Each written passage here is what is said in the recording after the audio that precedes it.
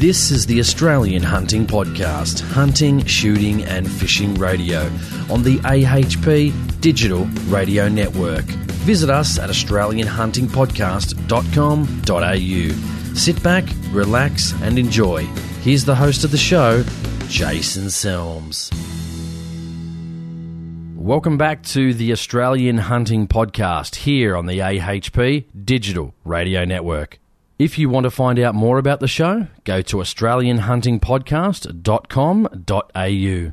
If you would like to contact me for any reason, I would love to hear from you. So go to the website and click on the contact icon.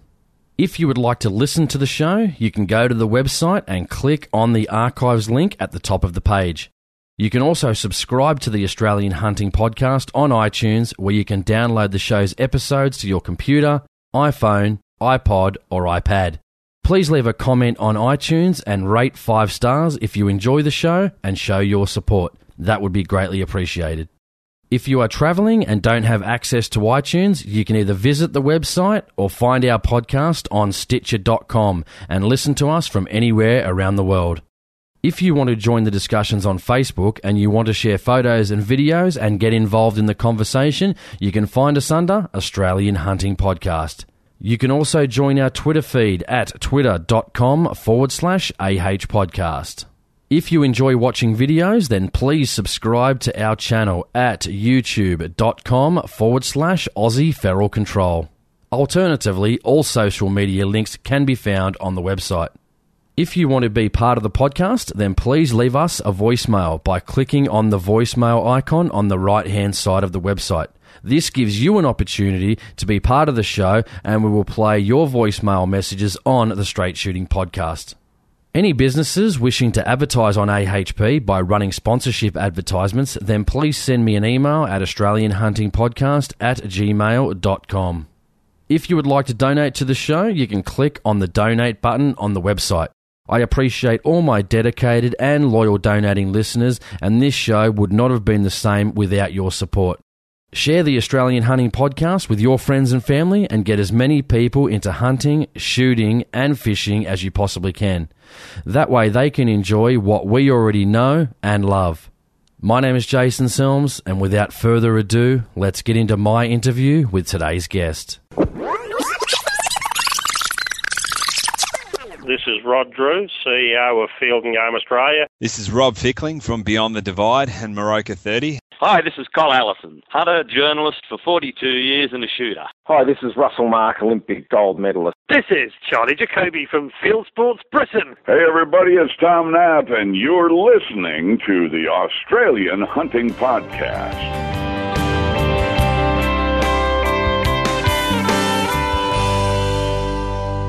Marty Phillips, welcome to the Australian Hunting Podcast. Thanks for being part of the Everyday Hunter series at AHP. Thank you. Happy to be here, mate.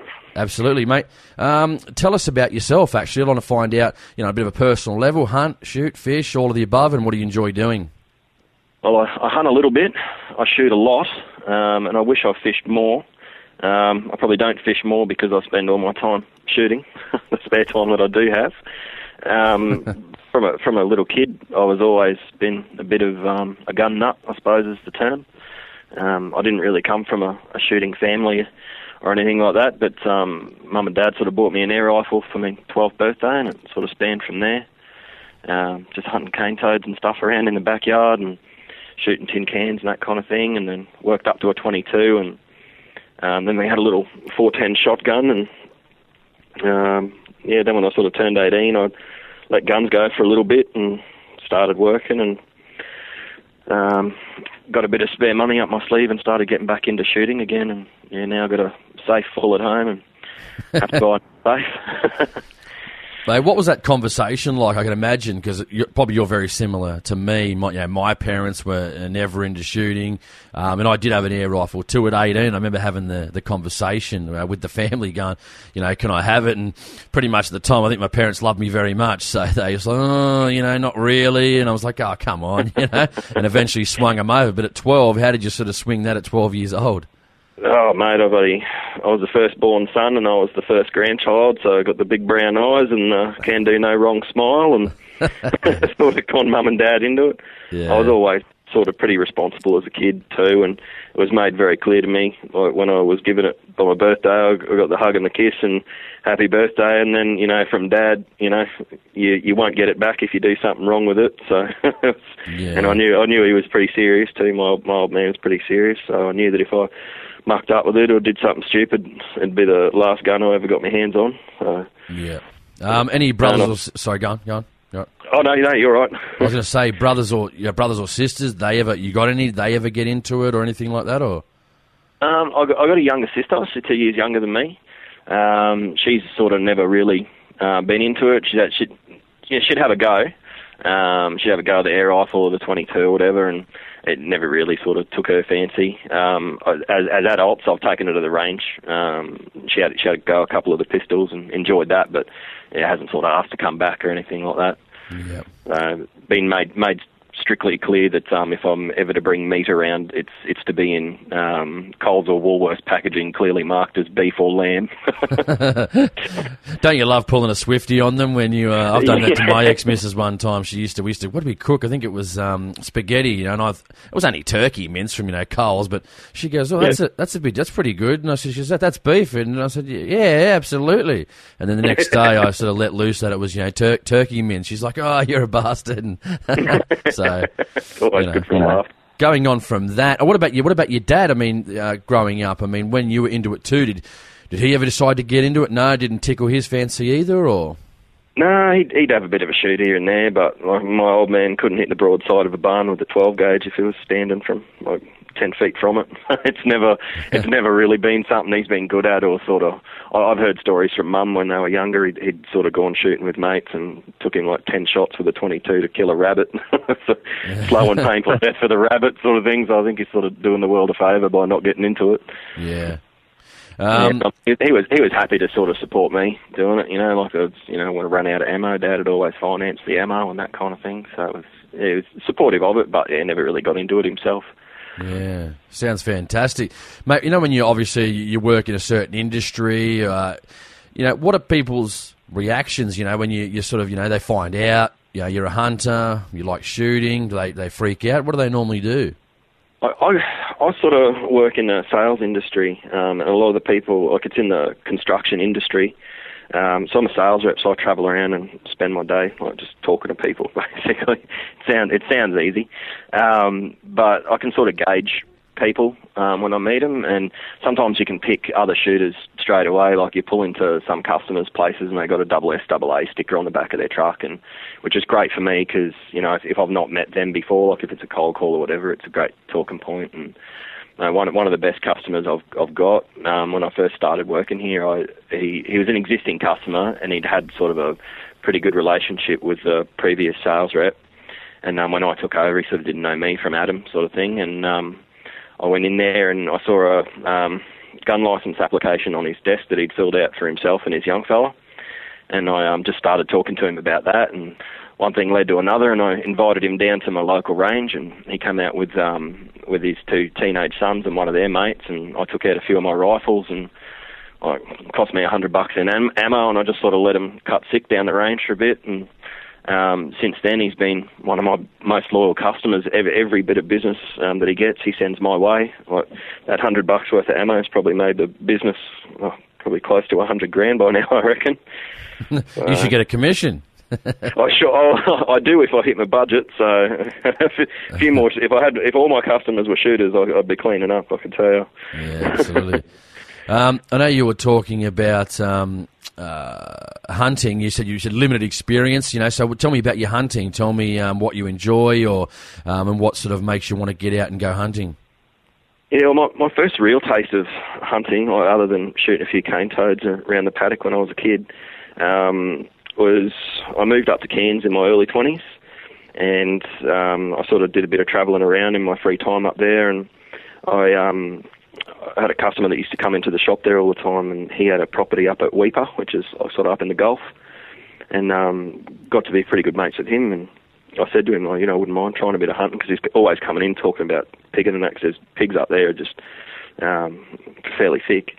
And he said, I'll come up and give it a try, and I wasn't licensed at the time. I didn't have my own gun or anything like that, so I took 2 weeks off work and I went up and he lent me an old 30-30 that he had there, and they just instantly addicted. I think I probably missed the first 3 that I shot at, but there's plenty of them around up there. You can shoot pigs all day. Like you shoot till you run out of ammo up there, and it's I was just instantly hooked. That first pig that I knocked through the side and dropped in, and that was it. I knew I was going to be a hunter. And it wasn't long after that I went and got my own licence, and it's just, I've loved it since. I love getting out in the outdoors, and particularly up there, like North Queensland. It's just, once you get used to the sort of oppressive heat and the humidity and having to oil your gun every day because it'll rust instantly up there, it's just paradise. It's a hunter's paradise up there. It's just unreal. Yeah, my parents live up there on the Gold Coast, or just a bit north, halfway between Brisbane and the Gold Coast, and sometimes I go up there in summer and I'm like, I've been to Cairns once. I thought it was quite nice, but geez, it was humid. I mean, I thought, kill me, send me to New Zealand, send me to Victoria. Not much humidity, hopefully. Oh yeah, I mean, you get used to it. Your first summer up there really does knock you around. But by the time the second winter rolls around and it's getting down to 25 at night, you're all rugged up with a jumper and a pair of jeans, and like mates only come and visit you in winter time up there because it's too hot for them in summer, and they're sitting around in boardies and singlets laughing at you while you're shivering in 25 degrees. But I've lived in Brisbane for the last 7 years and I've never once complained about the heat, so that's the flip side to it. You're listening to the Australian Hunting Podcast here on the AHP Digital Radio Network. We're just going to go to a quick break and we'll be right back. Don't go anywhere. Whether you're into hunting bunnies, foxes, wild dogs, feral pigs, or even wild goats, there is only one hunting magazine that covers the lot, and a little bit more. Shoot Ferals Australia magazine promotes ethical hunting practices and values in each issue. Grab a copy today at your local newsagent or look them up at shootferals.com.au. Do you have dull, blunt or badly sharpened knives that couldn't skin a cat? At Scary Sharp, we use a multi-step grinding system and will hand sharpen your blades to a precise edge. Our process of sharpening knives will have your blades splitting hairs for a surprisingly low cost. Not only do we sharpen knives, but we also sharpen scissors, clippers, garden tools, arrowheads, axes, or anything that holds an edge. We are located close to Canberra, and we also have a mail-in service. Visit Scary Sharp on Facebook or call Bob on 0410 432 852 and find out how we can meet your sharpening needs. Scary Sharp. If it cuts, we can sharpen it. We were talking off air. I wanted you to sort of talk to the listeners about participating in non-hunting related shooting activities. Rifle, pistols, targets. What do you enjoy? Oh, mate, anything that recoils and a bullet comes out the end of it, I enjoy it. When I did get my licence, the first gun I bought was a 308, which I still got to this day, just a cheap Hauer 1500 with a bull barrel on it. And I sort of got into not long range, but I like shooting stuff that's far away. So I got into like the F-class competitions and stuff like that. And then I got into reloading because buying match grade 308 at $3.50 a shot was a bit expensive. So I got into reloading, and then I bought another caliber because the 308 was too heavy to carry around. So I bought a little 223 for taking up to the farm and shooting. And then, just the collection, I don't even know what I bought after that. I've got a safe full of guns now. I've got about 5 handguns and half a dozen rifles and a shotgun, and I've got mates that are into clay shooting. I've had a few goes at that. Pistol shooting is great fun. I really enjoy my pistols. A lot of red tape, but if you're happy to sort of cut through it, pistol shooting is really rewarding. It's a lot more difficult than it first appears.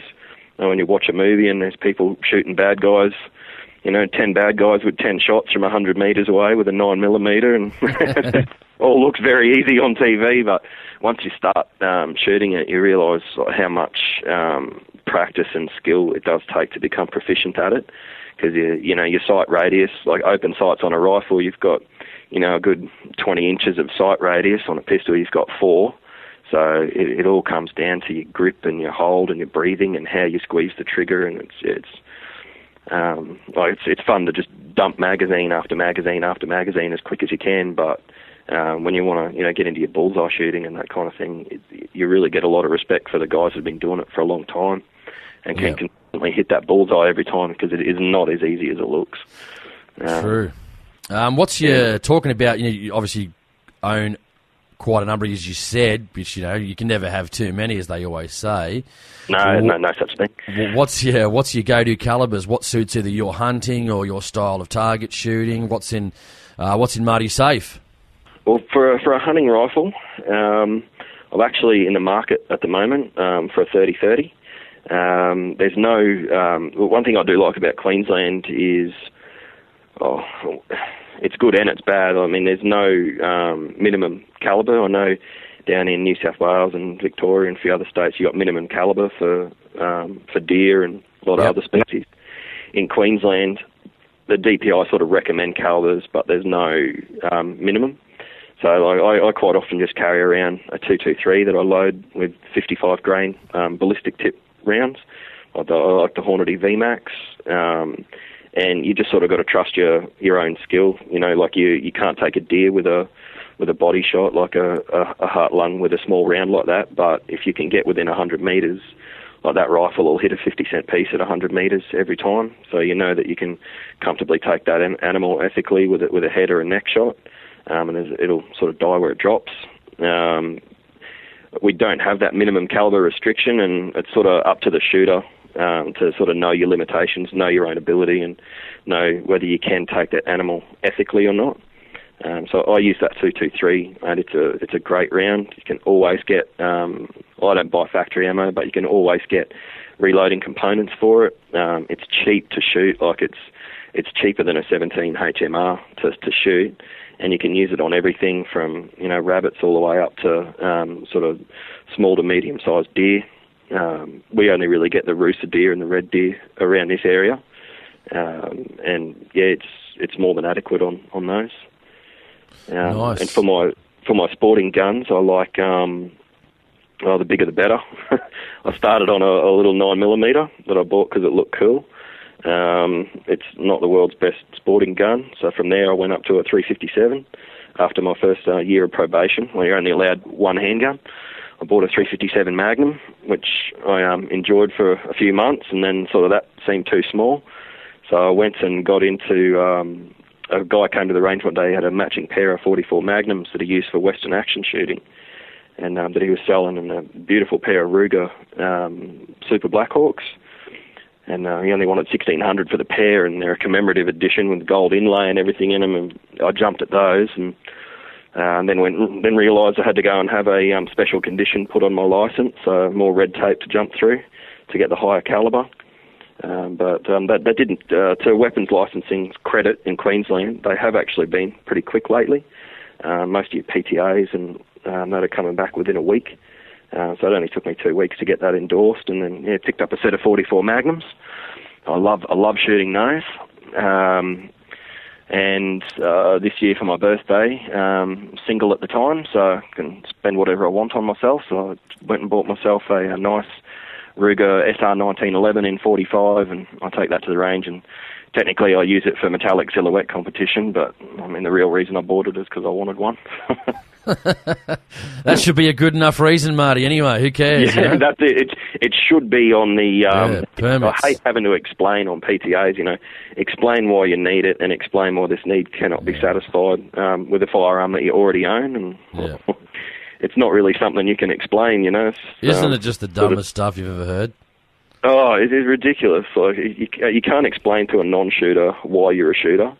Yeah. I always say that to people. I'm like, come out and try it, and I've taken people to the range that are, like real anti-gun, and I said, I had a friend she's a bit of a hippie and very anti-gunner, and I said to her, look, come out to the range, have a crack. If you don't like it, I'll buy you dinner. And took her out, and she shot 10 rounds out of my 9mm and couldn't get the smile off of her face. Loves it. She's always asking me, when can I come to the range again? So, it's one of those things. It's very hard to explain, but very easy to demonstrate, I've found. Yeah. It's always interesting, that conversation. I mean, whether it's a romantic level or not, I've had that where people have found out I'm a hunter and shooter, and they're like, some doesn't bother them, and then other ones, other females, they're like, oh, yeah, no, I'm not really going to like that. And I said, oh, goodbye, see you later. Yeah. And they can't believe it. Yeah, they can't really believe it. I had one that could not believe it, and she goes, are you serious? And I said, well, I don't know. What do other guys normally do? Just give up everything they've ever loved and done just for you? I mean, let's get serious a little bit. And she's like, oh, and I said, nah, just don't bother calling me again. And then they can't believe it. I found that, like, I've sort of been dating girls on and off for the last sort of probably 18 months. I sort of come out of a serious relationship about 18 months ago. And I found, like, initially, like, I'd sort of meet a girl and sort of feel out the thoughts on hunting and that. And initially I used to try and just explain myself, like, oh, I only hunt feral animals, I only do this. And now I'm just like, nah, stuff it. I'm not going to cover it up. I shoot because I like to shoot. I hunt because I like to hunt. Yeah, if you don't like it, there's the door, sort of thing, Yep. Perfect way to be. Mate, getting back into the game, I missed a question there. What do you, when you go out hunting, I mean, since you've been hunting certain species, what's your favourite and what do you enjoy? Well, I really like, and funnily enough, my favourite thing to shoot is hares. I have friends that own a winery and a vineyard out near Harrisville, near Ipswich, and they have problems with hares there, eating the bark off their grapevines, and that's year round, whether there's green on the vines or not. They're always there nibbling away at the bark. So they're often, they'll ring me up and can you come out and knock over a few hares for us, and I'm more than happy to go out and do it. I really enjoy that, just small game. You're not going to have to haul a big, 100-kilo carcass up the side of a mountain and back to your truck, and you can skin them, gut them, and have them ready to cook in a few minutes as opposed to a few hours, and they're just really, really fun to shoot. And you'll always get, you're never going to walk around for hours and hours and hours and not see one. You know that the moment you step down into that back paddock, you're going to get a couple. It's a guaranteed sort of win when you step out there. I really enjoy shooting them, and they're English, so they got no problems eating hare. I reckon it's a little bit game. I've tried it, but it's probably not really a favourite of mine. But they make a dish called jugged hare out of it. They make curries out of it. They love it. And then I've only just recently sort of started going after deer. My uncle and auntie have a cattle property out at Kilcoy, a few hundred acres there, and another property about 45 minutes west of there, a little place called Monsaldale, which is quite mountainous, and they get the red deer up there. So rooster deer at Kilcoy and red deer at Monsaldale. I've taken a couple of roosters out at their Kilcoy property, and it would have been about a month ago now. Nice. Was contention as to who actually shot it, whether it was me or my cousin, because we both sort of seen it and fired at it at the same time. So we both sort of claimed it, but we shot a nice red stag up at Monsaldale about a month ago. And it was, they're pretty thick up there. So we shot him, and then a whole herd sort of run past us, but sort of won up for us. Don't you love that? Oh, yeah. We'd been wandering around up there for 2 days, seeing a lot of sign, a lot of rubbings on trees and that, found a wallow, and you can smell them. Like when you've been in the bush for a few days and you get that stink of sort of city air out of your nostrils, you really can start to smell what's around. And you can even, like, you can pick the smell between, because there's obviously cattle grazing on that block. You can pick the smell between the cattle and the deer. Like the deer are in rut at the moment, so they all stink. And yeah, there was just, we walked up the side of a mountain real early in the morning. Like, it was quite foggy. It probably wasn't the best time to have gone up there, but it was nice and cool. It kept us warm walking up there. And we walked around for hours and hours and hours, and I'd sort of given my cousin's mate, he sort of come along, and he's fairly new to it, so I gave him my 223, and I carried around this big heavy Target 308. It's not really a hunting rifle, it's more of a bench rifle. And this little doe popped up probably 50 metres away from us. Yeah. And none of us had ears on. And I thought, and no one had a round in the chamber. I thought by the time I'd popped my ears in and racked around, this doe had seen us and bolted, and we sort of chased it for a bit and lost her and saw nothing again until the following afternoon. That's when we took that stag, which was pretty rewarding. Nice, mate. I know when... asking people, this is a very, very interesting question. I guess each individual person, that's why I ask it on each show. What is it about, say, hunting, shooting, firearms, the whole bit there that keeps you coming back? And what do you enjoy so much? And why has it hooked you? Oh, it's just everything about it. It's just like, one, I've never been a city kid. I was born in Brisbane, lived here till on the outskirts of Brisbane. So I was about 10, and then I think my parents had sort of had enough of it, like city and noise and living on top of your neighbours, and they just had enough of it, and they bought a little block at a little country town called Mungar. It's probably the first shout out on any kind of media that Mungar's ever had. But Mungar's sort of a... It's on the map now, town. It's on the map. Yeah. Well, it's sort of really a nothing town. There's nothing in it. There's, cattle and cane. That's really it. Little country school. And I lived there from 10 through to 18, and I hated it when I first moved there, like, because you miss all your friends and everything. When when you're only a young fella, you don't sort of appreciate what your parents are trying to do. But after a few years of living there, and we weren't on a massive lot of land or nothing. We were just on acreage in a rural area. But I could talk to friends at school and ask them what they did on their weekend. They've been inside playing Nintendo and that kind of thing. Whereas, I'd jump on my motorbike, ripping around the yard and shooting stuff with my air rifle and my 22, and you just get, as you get older, you sort of really appreciate that freedom of living in the country. And I mean, that's part of why I enjoy hunting and shooting, because, it's part of being in the country. Everyone, well, not everyone, but most people out there do it. People don't freak out when they hear a gunshot living out in the country, like it's sort of a fairly common thing. No one calls the cops. You don't have SWAT turn up at your front door and a helicopter hovering overhead. So that's part of it. I enjoy the country. I enjoy firearms. Always have. I think I was probably one of those kids in school that teachers and other kids were probably a bit concerned about. always that had Marty, a gun magazine. Better watch out him when he gets older. Oh, yeah. I always had, some sort of gun literature in my bag that I'd read at lunchtime and that kind of thing, and probably knew more about firearms as a 15-year-old kid than most adults do now. So I love guns, and I've always enjoyed sort of the idea of getting out and hunting, and I mean, obviously didn't get to do that till I was in my early 20s, a proper hunt, but once I did, I knew I'd like it before I did it, and yeah, once I did it, once I squeezed that trigger and dropped that first pig, that was it. That was, I knew I was going to be a hunter for life, and I think what sort of sets hunters apart from the rest of, I've noticed particularly living in the city, what sets you apart is you know where your meat comes from. A lot of people just put it out of their mind. They go into Woolies, they buy a steak, and they take it home and cook it and eat it with no real thought as to how that animal died or where it came from. And like I'm an animal lover. There's a lot of stuff I do that's probably a bit left wing for a shooter, but I do love animals. But at the same time, I love animals next to my mashed potato and beans.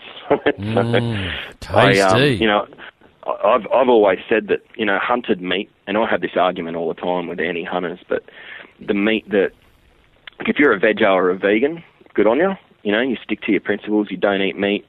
Good on you. I won't argue against those people. That's the choice they've made, much the same as I've made a choice to be a hunter.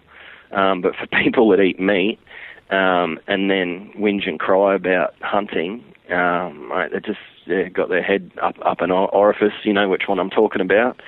They don't realise what processed meat goes through it. If anyone ever got onto a working cattle property, like if a greenie got onto a working cattle property and saw a session of cut and branded, there'd be parliamentary inquiries into it, because it's cruel to watch.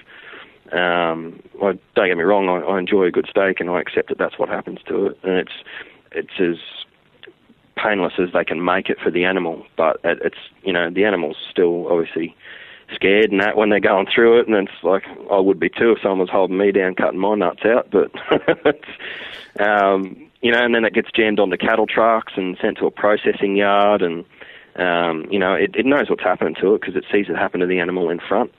So I mean they're obviously it's pretty stressful on the animal, but hunted meat, it's just minding its own business. It's walking around the bush, nibbling on a bit of grass, and the lights just go out. If it's hunted properly, it's, the bullet travels faster than the sound of the gunshot. So in theory, that if you hit them in the right spot, they don't even hear the shot that killed them.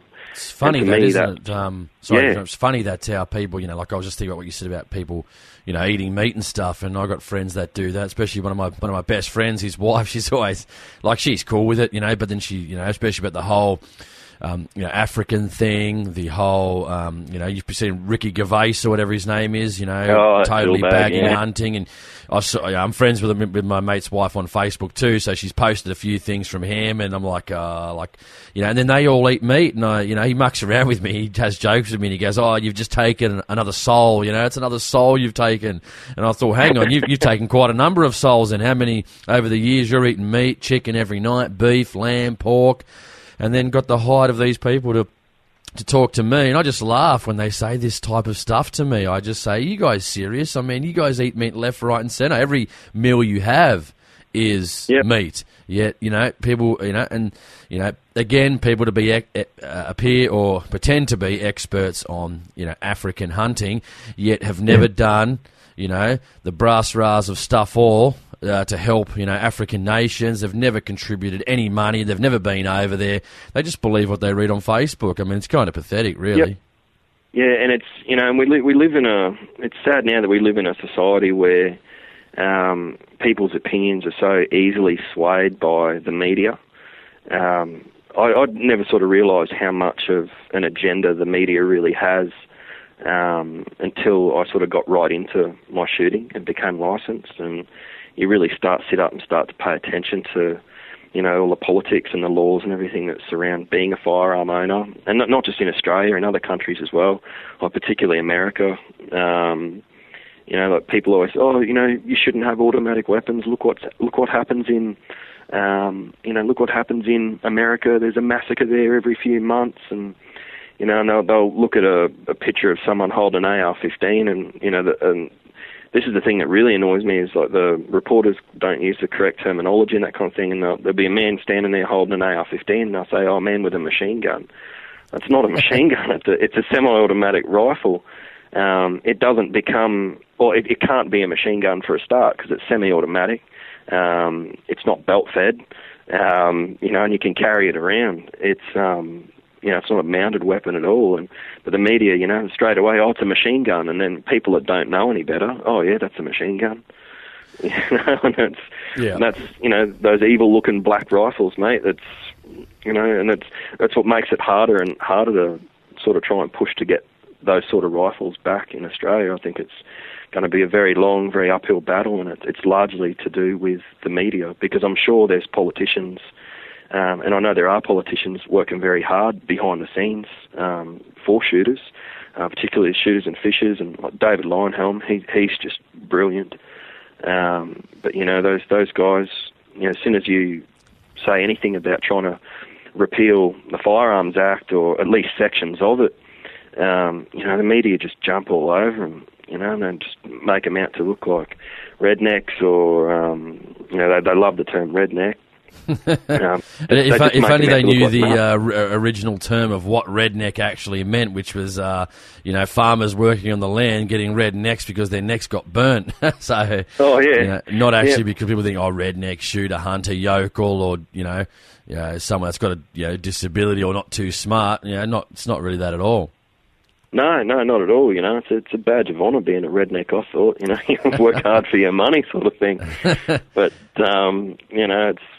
I think we're just sort of becoming that nation now, unfortunately, that's happy to be led around and happy to be told what to do, and we're more and more personal freedoms get encroached on every year, and a lot of it gets done by sneaky backdoor legislation that most people don't even know about. And if it wasn't for shooters and fishers and Liberal Democrats and even the Katter Party, if it wasn't for those guys and their presence in Parliament and on social media informing people, what these idiots are doing, we wouldn't have that voice to speak up and speak out against it.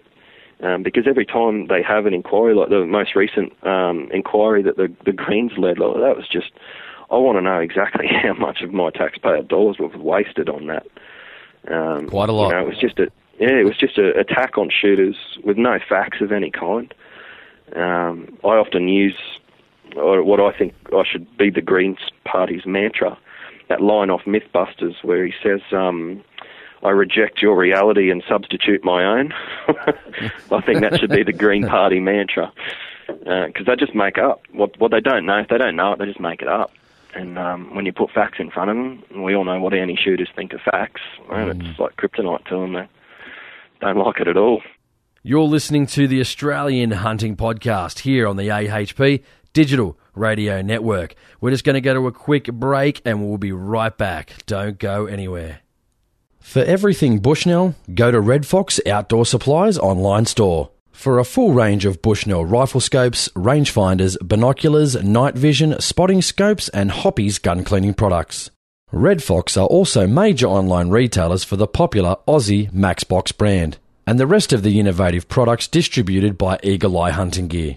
All at Red Fox Outdoor Supplies. So go to the website redfoxoutdoorsupplies.com.au or phone Greg on 0412 495 712.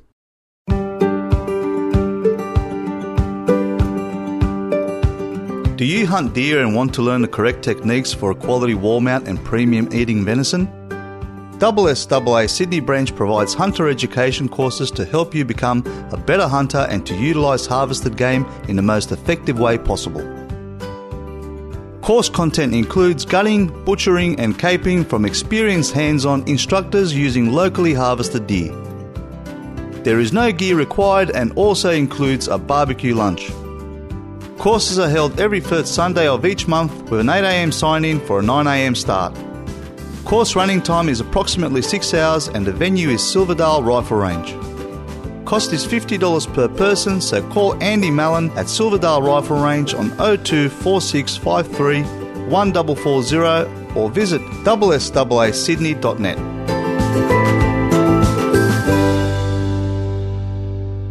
Hey, I've got a question. This is a very interesting one. I get different opinions. You know, you're probably aware, you know, Glenn McGrath was hunting in Africa, you know, several years ago, and there was a big social media, you know, anti-hunting campaign, you know, saying he was, you know, all types of expletive words. Now, he came out. Because there's actually one I wanted to read now that just came out the other day. But Glenn McGrath, as you probably know, came out and said he was, you know, sorry, and it was something, you know, he went through when his wife Jane passed away, obviously from cancer.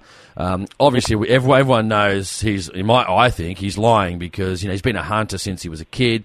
As far as I've heard from several different people, his wife bought him several of these firearms that he owned. He was also quoted in the Sporting Shooters magazine saying he had a passion to go and hunt in Africa, but no specific game in mind. He just wanted to try it all. He was very interested in it. Now, he did say he apologised. Now, there was another one just the other day too, mate. I'm not sure if you heard. There was a My Kitchen Rules.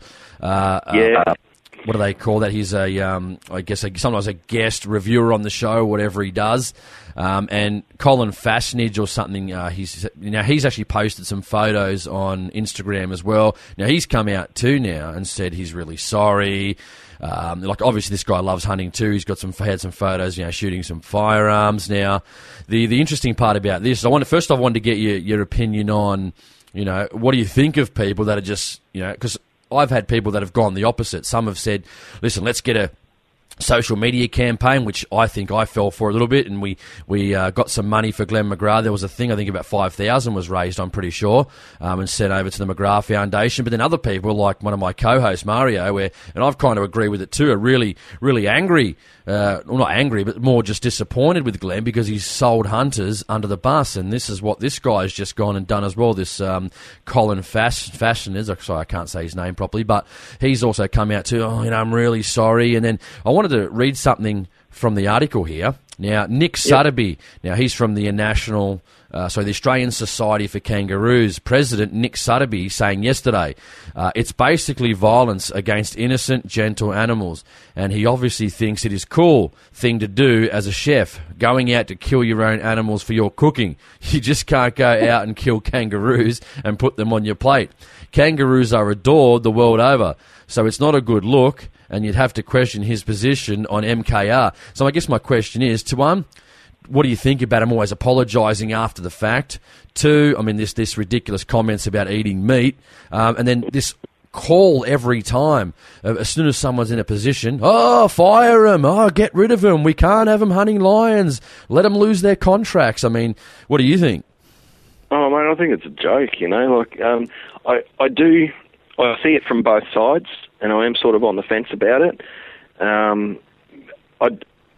I think it's really shameful that the media can put that sort of pressure on them where they feel like they have to apologise for doing something that they obviously enjoy.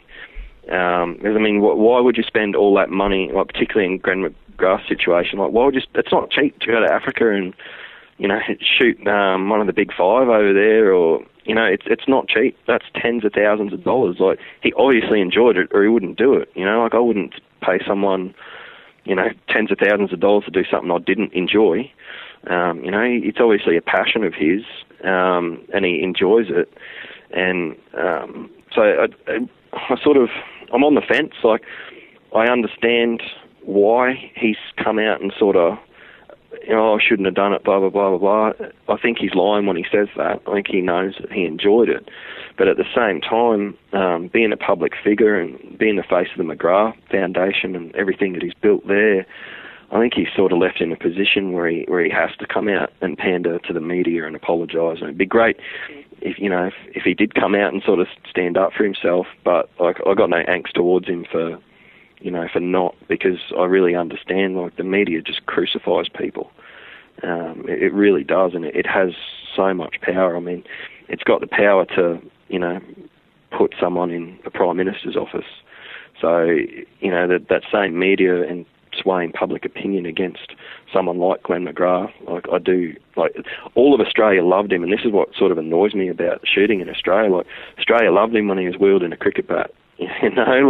Everyone loved him when he was playing cricket. We pride ourselves on being a great sporting nation, and we love our sport. And as soon as one of our sporting guys picks up a gun to participate in another sport, that person's automatically a scumbag.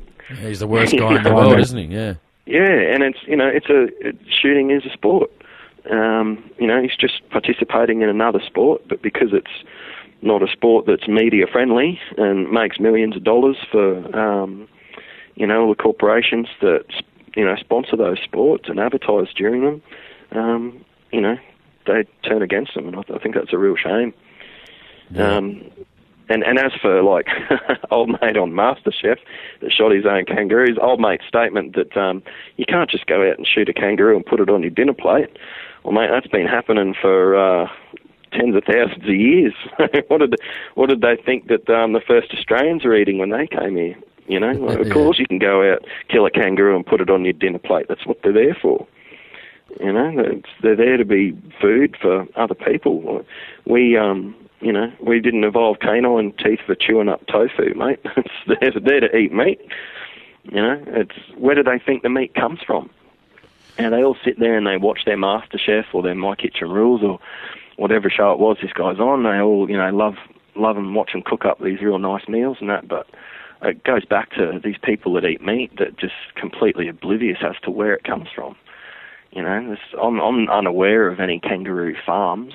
They could well be, but as far as I was aware, like, all kangaroo meat was wild harvested. That was where I thought it came from. I could be a bit ignorant to that too. There might be a kangaroo farm somewhere, but any kangaroo meat I've ever consumed over the years has always been, shot. That's how they do it. Marty, tell us. I know we're talking about meat and eating. Do you hunt for meat, culture, feral animal control? Why do you hunt in particular? I hunt just straight up because I like it. I like getting out there in the bush and hunting. I do eat some of the things I shoot. I'll try anything once. I had some of the first hare that I shot for my friends. I can't say I'm a fan of it. It's not like rabbit at all. It's got a real sort of gamey taste to it. So not a fan, but I've tried the hare meat. I've had the straps off a couple of the deer I've shot. Beautiful. The first one I sort of cooked it wrong, and it was probably one of the worst bits of meat I'd ever eaten. But then I sort of looked up a few game recipes on how to prepare it properly, and it is beautiful. Like I'll have a nice piece of venison backstrap over an eye fillet any day of the week. So I do enjoy the meat. And the feral animal control is a big thing too in rural areas. You get foxes pulling down lambs, and as they're being birthed, they're only just fresh out of their mum, and foxes are on them, tearing them to pieces. And we have problems with wild dogs out at Kilcoy. Like my auntie and uncle have had one on their property take down, a young, only a couple of day old calf, and a lot of the time they're not even eating them; they're just pulling them down for fun. So as much as I love dogs, I'm a big dog fan. I've done work with dog rescue and that kind of thing, and I've fostered dogs and rehomed them. But wild dogs that are out there taking down livestock, one, it's pretty horrific for the animal that it's destroyed, and two, that's someone's livelihood as well. They're taking food off the table of those farmers. So I don't think twice before squeezing the trigger on a wild dog or a feral cat or a fox, or because as humans we released them into the wild, and we're now responsible for the damage they cause. So it's up to us to try and limit the damage that they can cause. We'll never wipe them out completely, but our ancestors are the ones that dropped foxes and rabbits and cane toads and things all over the country, and now they're everywhere in plague proportions. So, we've got to be the ones to clean them up, because, it takes hundreds of thousands of years for stuff to evolve to try and defend themselves against those predators, and our wildlife hasn't got that sort of time. So, we've got to be there to protect them. Absolutely, mate. I want to get a bit more political now. We do both here on the show. So, what's your thoughts on firearms ownership in Australia at the moment? I mean, the current system, going back to the '96 Howard era of banning certain types of firearms, and just the general state of play currently in 2015. I mean, things have obviously gotten bad since '96. I think the direction that we took was, I don't think it was a knee-jerk reaction at all. I think it was, I think they had basically had a plan ready to go, and the Port Arthur massacre was just an excuse for them. Basically, I think Johnny was secretly rubbing his hands together when that tragedy did occur. But I think at the same time, had our laws been different, had we been allowed concealed carry, I know I wasn't in that situation, but if someone in that cafe that he marched into that morning had been concealed carry a handgun, maybe the outcome would be different. Who's to say? But I think, our firearm laws do need a massive overhaul. I know we've got to take them like baby steps. You can't do too much at once. But like gun ownership is up. There's more legal registered firearms now in Australia than there's ever been. There's over 800,000 firearm owners in Australia, and if you're to believe, what the Greens say, that should be 800,000 massacres a week, because we're all lunatics. But it's funny, you just don't see it happen. Like gun ownership is up. More and more people are getting into the sport. It is a growing sport. I think what we really need to be concentrating on is getting some of the firearm that we lost. Like how many times I've been out hunting and wanted a quick follow-up shot, and I've got my bolt action. I've got to reload it. I've got to pull my eye off the target. I've got to re-shoulder it, find the target again, and then hopefully it's still there to take another shot if I miss or whatever. If I had like a nice like an SKS or a Mini 14 or something like that, it's just a matter of adjusting and squeezing the trigger again. Makes you a more effective hunter, and like there's a hunting side of it, and then there's a sporting side of it too. We miss out on so many cool competitions, like 3-gun in the States, semi-automatic handgun, semi-automatic rifle, and semi-automatic shotgun. It's a really cool competition. When you watch it, it just looks like an absolute blast to do, and we can't have that here because we're not trusted with those firearms. I mean, the semi-automatic pistol, yes, we can have those, much to the disdain of the Greens. But if you want to go and shoot any multi-gun competition in Australia, you're really very limited. And that's sort of why I really like Western action shooting. It's one of the fastest growing sports. Well, it is the fastest growing shooting sport worldwide. You might see them down at your local range when you're down there. It's usually old blokes. There's not a lot of young people in it. I think they sort of look at it as a bit dorky, but I love it. You get dressed up like a cowboy. You get your 244 Magnum pistols on your hips, and you shoot those rounds as quick as you can at your target, and then you transition to your lever action carbine in the same caliber and another 10 rounds, and then it's 4 shots out of a 12 gauge coach gun, and you don't feel it happening to your face, but you walk in looking serious, and by the time you've completed that stage, some 30 seconds later, you just grin, and your face almost hurts from how much you're smiling. It's so much fun. And that's really like the only sort of, I know there are a couple of other events, but that's really the closest we'll come to multi-gun shooting in Australia, because of these ridiculous laws that we have. How anyone thinks that, we're safer with the only people with ready access to those firearms as criminals, and law-abiding people can't have them. In what world that makes you safer, I'm not sure, but it's a bit of a joke to me. Mate, tell us about, we're talking politics before. I know it's obviously a bit different in Queensland. There's not many pro-gun representatives, I think, except for Katter.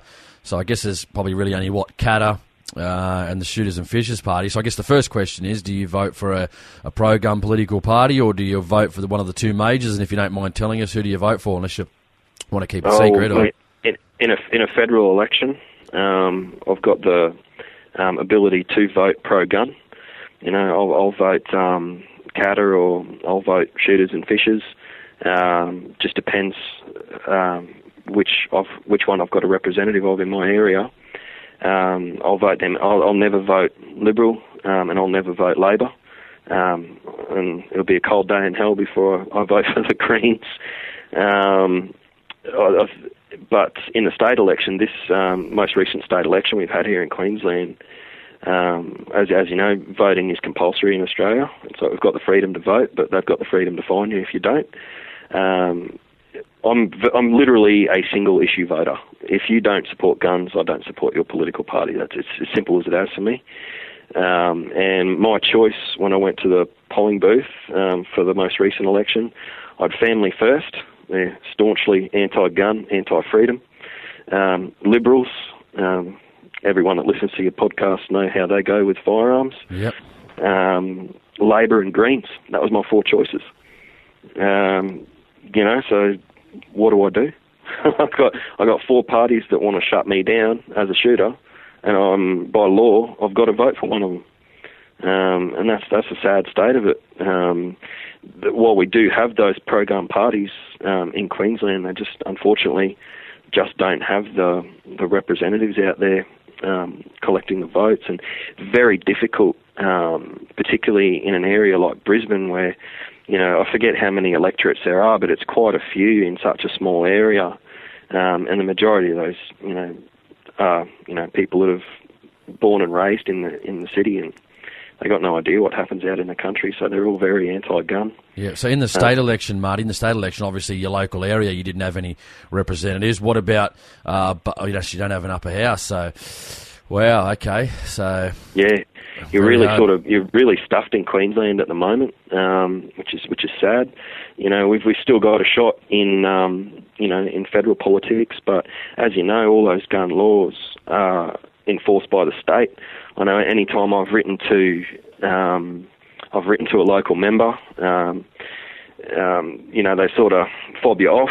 It's basically what happens to you when you write in to complain about restrictions on firearms or the lengthy process of obtaining a license. Like, I 100% agree with the way our licensing requirements work. I think everyone should be vetted. I think that's just plain common sense, and I think you'd be hard pressed to find a shooter that would disagree with that.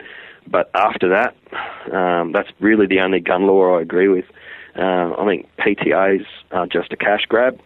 Why have I got to pay someone $35 to look in a computer and see if I'm licensed for a category and send that out in writing so I can buy a gun? Why can't I walk into a gun shop, hand over my license? He can check that my license is, I'm licensed to own that particular type of firearm.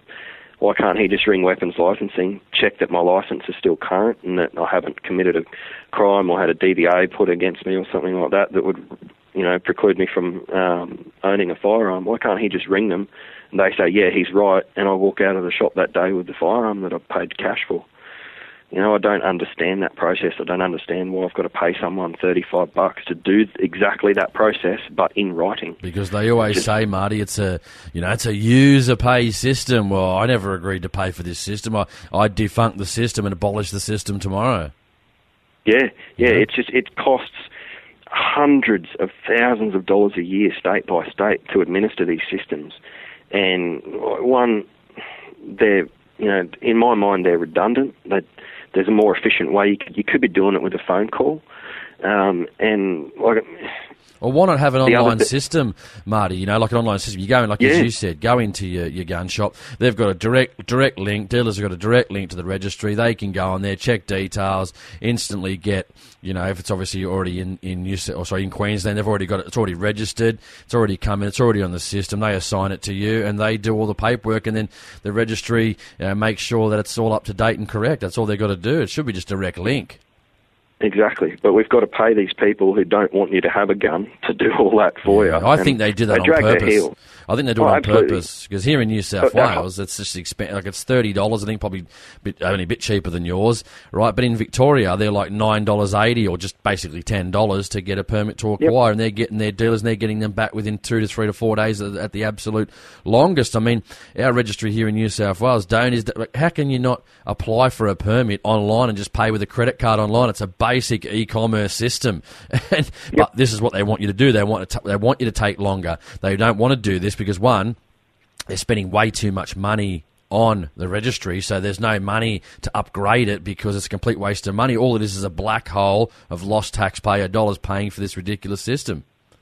Well, it does pay for one thing, and that is a shopping list for criminals. Oh, exactly. That's where your money's going, like anyone that can say that, there's been a spate of firearm thefts across rural Australia, people breaking in and stealing guns from farmers, their neighbours don't see them with the guns. A bit easier in suburbia if you keep your gun safe in your garage door goes up, everyone can see, I don't keep my gun safe in there, but they can see all my reloading gear, and anyone that knows what they're looking at will know there's a gun in the house. But in those rural areas, no one sees it. Where are they getting the information from? It's got to be coming from a leaky registry. And they say more data's good. It's just ridiculous. How is more data? I mean, that. You go to the shop, you've got to... Well, I don't know if here in New South Wales we do, but you go to your local shooting range when you join Sporting Shooters or whichever organisation you've joined. You've got to provide your address there. You've got to provide your address to the registry. Here in New South Wales, got to provide the address when you're buying ammo now because of the ammo bill. I mean, so many avenues where you've got your address. I mean, people even ask me, I give them my PO box, and they say, oh no, we need your address. I go, no, absolutely not. This is my address. I don't have an ad. Oh, where do you live? I live at that post office box. Yep. I do not give you... I crouch up real small at night time and feed my way into that box. but we need you. I said that you don't need my address for anything. You can contact me via that. And people get a bit... clubs I've been to get a bit shitty sometimes, and I'm like, well, what do you want me to do? My safety is the ultimate. People that I know, I'll let come to my house because they know and I trust them. But other people, no, I don't, not at all. I don't let them come to my house. I just give them the PO box in everything that I deal with. Yep, and it does. It just absolutely, that registry, it just makes you a target. You don't know that someone's not, working in that registry, someone's not paying them. If you're working in one of those jobs, I can't imagine it's a massive paying job. You're telling me that if someone, untoward approached you and said, mate, I'll give you $100 per name and address of firearms owners. These are the types of guns I'm looking for. You're telling me that's not a realistic scenario, that someone doesn't approach these people and pay them for addresses, and I just don't trust the system. Or even when, police come to your house. I mean, I know it's police. You think all police are legitimate, which, most of them are. But, I've got to let someone, for which I don't know who they are, right, into my home, regardless of whether he's wearing a uniform. How do I know he's not down at the pub the next day with his mates going, oh, this guy, that Marty guy, shit, he had a great little collection of pistols, oh, yeah, here's where he lives, and they just start scoping your property out. They know exactly where they are, they know exactly where to go, and they know exactly what they're looking for, how many they're looking for, and what to do. I mean, again, like people know, I'm not bagging out the police at all, but again, I'm letting someone in my house for which I don't know who they are. She's a police officer. So what? Doesn't automatically mean, you know, he's of the highest integrity. I mean, we've seen many police getting in trouble for a lot of different things over, you know, the last 5 to 10 years, or since, you know, the police service began, you know, corruption, etc. Again, it's not everyone. I want to make everyone aware of that. It's not everyone. But, you know, how do I know that? The only good data, I think, is no data at all. Absolutely. All they need to know is your licence. And I think it also gives police a false sense of security. Like, I got a few friends that are coppers, and, you know, if they go to someone, do a welfare check, you know, if there's, you know, someone's rung up saying there's a domestic at the property or whatever, they'll turn up and it'll show up on their computer whether there's licensed firearms at the address, so they know there's firearms in there. But if it doesn't show up on the computer, what are they to assume that the person living there doesn't have any firearms? Like, yes. You know, unregistered firearms aren't going to show up, so it gives them a false sense of security walking through the door, you know, just assuming no one's going to stick a shotgun in their face. I just had this debate, Marty, about 6 months ago with a former listener, and he's actually cut me off. He doesn't like me anymore, but because of my views. But he's a police officer, and he said, this registry has directly saved my life 3 times in the line of duty. I said, well, how so? And he said, well, we know when we go there's firearms at the property. And I said, okay, fantastic. I said, quote me some cases where a domestic dispute has involved with a licensed law-abiding firearm owner that has decided to use those firearms either against the wife and or police when they've attended the property. So I think he was lying to me anyway. And obviously there was silence and crickets. And I said, so answer me another question. I said, let's say he doesn't have a firearms license, so you would just run into the property without treating the situation with caution? He goes, well, absolutely not. And I said, well, so what's the difference? Like, how do you know he doesn't have an illegal firearm, a knife, a bat waiting beside the door? And he goes, well, we don't. And I said, would you go in there with your blinkers on? And he said, no. And I said, well, you're just confirming my point again, you know. But obviously he didn't like that and gave me the chop off Facebook, etc. So, well, his loss, not mine. I mean, better off without him, mate. That sort of attitude, but. You know? It's the same. Like, I got one of my mates. I went to high school with him. He's a federal cop. And he's a mad keen shooter. He comes out to the range all the time and shoots away, but at the same time, he's, you know, in 100% agreement with our firearm laws and thinks they should be stricter. See, it's the whole attitude, Marty, again, that like this guy that I spoke to, you know, well, I can have it, but you shouldn't have it, which really pisses me off quite. It makes me angry.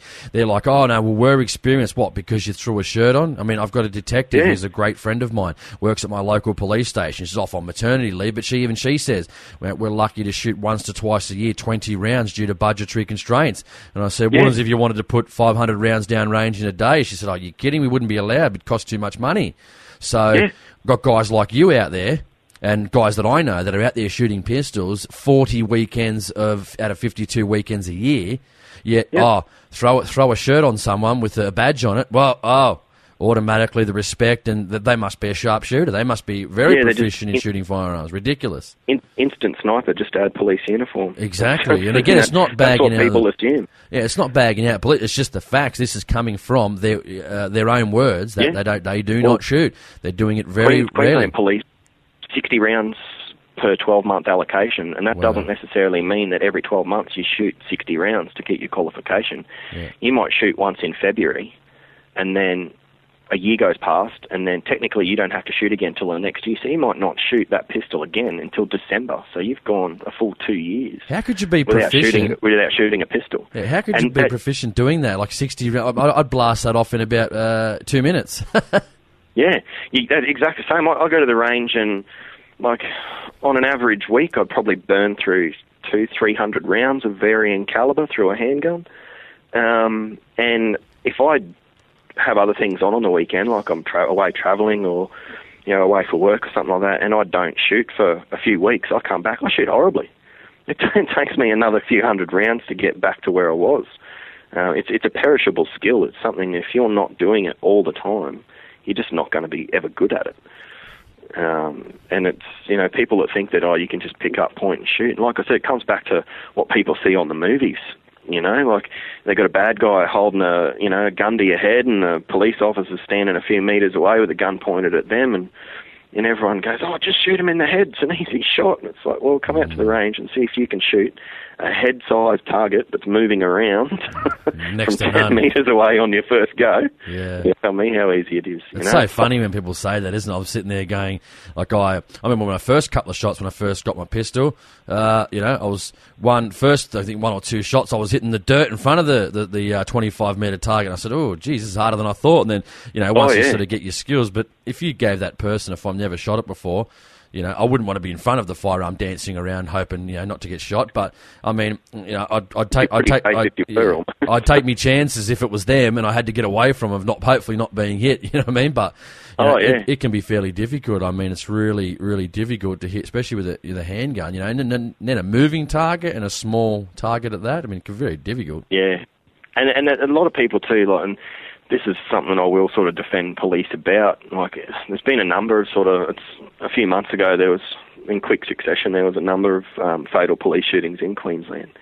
And, the media, you get all these people that they interview in the street, why can't they just shoot them in the leg? Well, if someone's 10 metres away from you and they're lunging at you with a knife, and you've got pretty much 2 seconds to pull and shoot, out of your holster and shoot, you haven't got time to try and aim to shoot someone in the leg. It's centre mass, and that's what they teach at the police academy, is centre mass. It's what the military teaches, centre mass. No one shoots someone in the leg except in Hollywood, And, they sort of, they try to lump it into, police brutality or something like that. But in my mind, if someone's charging at you with a knife, they've got every intention of using it when they reach you. Absolutely. And, they've got the right to defend themselves, and I just wish that was a right that, extended to everybody else.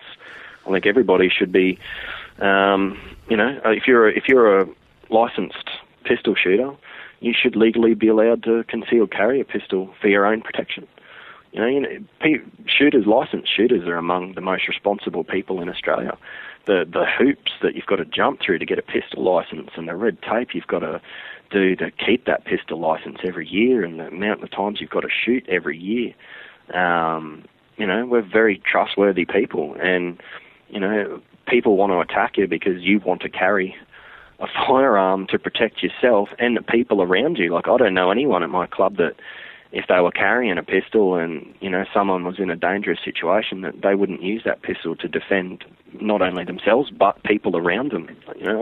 I can only see society getting safer the more people, the more responsible people that are out there carrying firearms.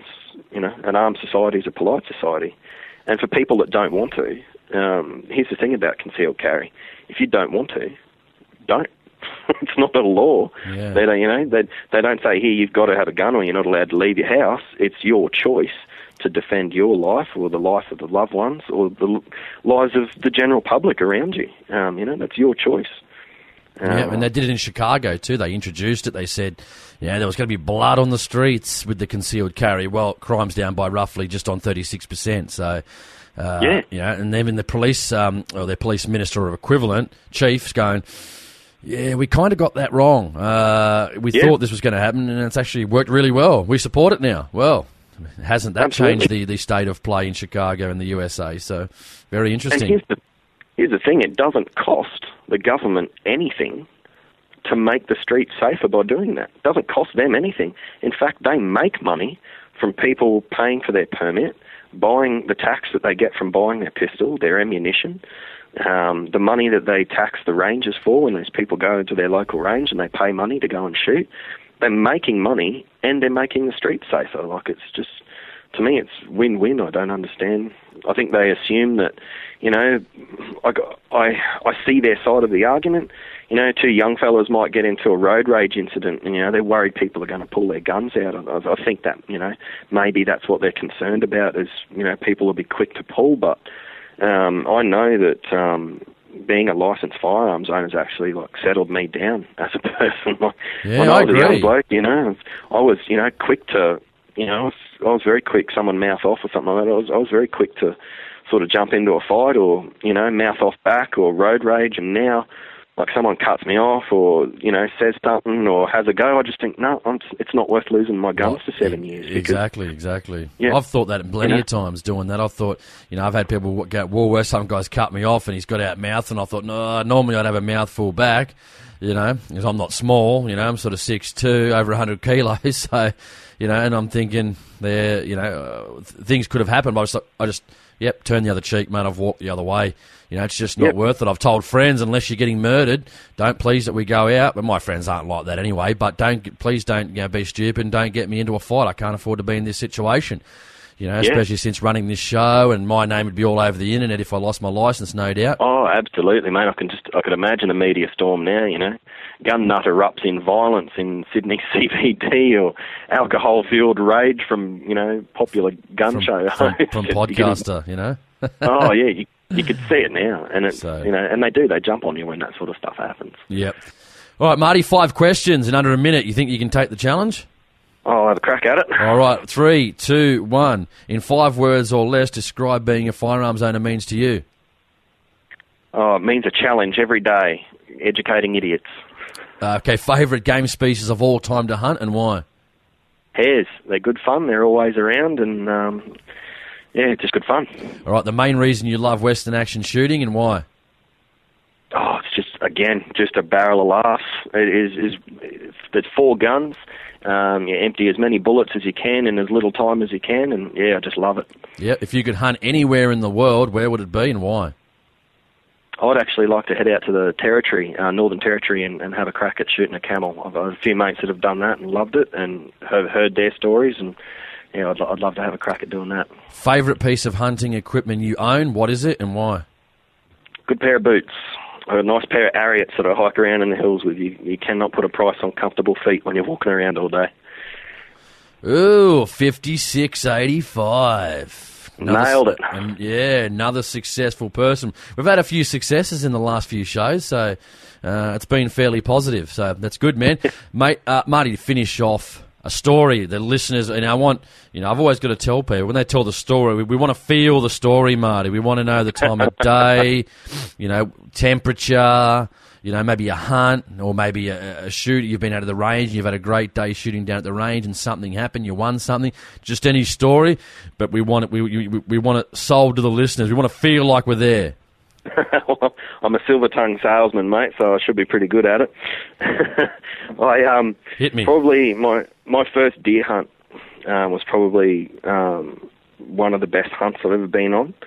It was out at my uncle and auntie's property out at Kilcoy, and we sort of went down to the back of their property and had a bit of a muck around with a couple of the rifles, and I was sort of worried that, sighting them in and that sort of thing that might frighten the deer off, but where the deer are, we're on a different section of the property behind the hill, so the noise doesn't sort of carry around. So we sort of mucked around for the day, just shooting tin cans and having a bit of a general play around with some of the guns, and got all the camo gear on and filled up the water bottles and loaded the rifles and everything, jumped in the ute, drove around to that part of the creek, and I was with my 2 younger cousins. One was 20 and the other was 18 at the time. We jumped out of the truck and they said, we'll walk from here so they don't hear us, and we're all being very quiet, and we sort of walked for a couple of 100 metres from the truck, and we crossed this bit of a creek, come out the other side of the creek, and there's a whole herd of deer grazing no more than 100 metres away. I was expecting this big long trek up the mountain and through the scrub and looking for signs and footprints and wallow, and I would have been happy to just see a deer that day. And we come across this herd like not even 300 metres from the truck, and so this deer hunting's easy. So lined them up, and because for them it's being on a farm, like the deer overgraze their grazing land that's for the cattle, so for them it's more about pest eradication than it is about sort of hunting. And we lined up this herd, and we all sort of fired within a couple of seconds of each other, just signalled it, and we took 2 nice stags and a nice doe, and the rest of them sort of bolted, and we chased after them, but they sort of made it into the hills pretty quick. But mate, that was the first deer hunt I've ever been on, and the most successful deer hunt I've ever been on. And it just made me think that deer hunting was really easy. You might as well just hang up the deer hunting boots now, mate. Don't worry about it. You can't beat it. I've been sorely disappointed when I've gone on, hunts since, thinking it's going to be that easy again, because it's just not. But that was a great afternoon. 3 deers in the freezer, and they've got a cold room and everything up at their farm. So you're supposed to let it hang for a week before you butcher it up. Just butchered up these 3 deer and hung them in the freezer and took some meat home, and that was just fantastic. It was a really great afternoon, and that was just on a Sunday before I went back to work on the Monday. It was just a perfect way to top off a weekend. Mate, fantastic. Mate, just to finish off, one last piece of advice. If you were, wanting to get someone into shooting or getting people active, getting off their quinces to make a difference in the hunting and shooting and fishing area, what's one sort of last piece of knowledge you'd like to give our listeners before we finish off? This is vital, and this is a conversation I've had many times with other shooters. The only way that shooting in Australia will survive, and the only shot we'll ever have at getting some semblance of decent gun rights back in Australia, is to simply just get more people into shooting, grow the sport, and do it properly. Don't take people to the range and give them a gun they can't handle. Start them small on something little, and they'll just have a great time. There are a few tool bags out there that they'll take their missus to the gun range, never held a gun before. They'll get it signed in and everything, so everything's all legal. They'll take it down to the pistol club, stick a hot-loaded 44 Magnum in their hand.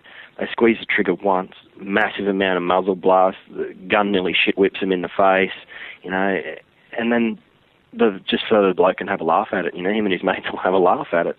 And that girl just goes away, tells all her friends how dangerous and scary shooting is, and, just poisons the minds of other people against shooting. So, take people out, give them a firearm they can handle, and they'll have a great time. I don't know anyone that's picked up a gun, squeezed the trigger and went, well, that was shit, and then put the gun down. Everyone loves it. People grin from ear to ear. I got the sort of hippie-ish friend that I took out, dead against guns. A nice little 9mm Beretta. I took her out. I loaded it up for her. Went through, I stood behind her, made sure that she kept the pistol pointed in a safe direction, drilled the safety into her before we got there. And, mate, she'd burned through 100 rounds in about 10 minutes and just grinning from ear to ear. And the only reason she stopped shooting is she ran out of ammo. And, now she'll go away to her other anti-gun friends and hopefully... she hasn't taken it up as a sport. Like, she does come to the range occasionally with me, but what, she might do, and what I would hope she would do, that if she's having that conversation with, other anti-gunner friends, she might pipe up and say, well, actually, it is a bit of fun. Go out and give it a try. That's one mind I've managed to unpoison, and I take people to the range all the time, and I think that's what every shooter should do, particularly handgunners, because that's, legally the only place you can take a gun is to the range. So if you're going to the range anyway, why not take a mate? And I think that's an important thing that every shooter should be doing. Marty Phillips is an everyday hunter here on AHP. Thanks for your time, Marty. Really appreciate it. Thanks for having me. You've just been educated, and this is the Australian Hunting Podcast. Thanks for listening. See you next time.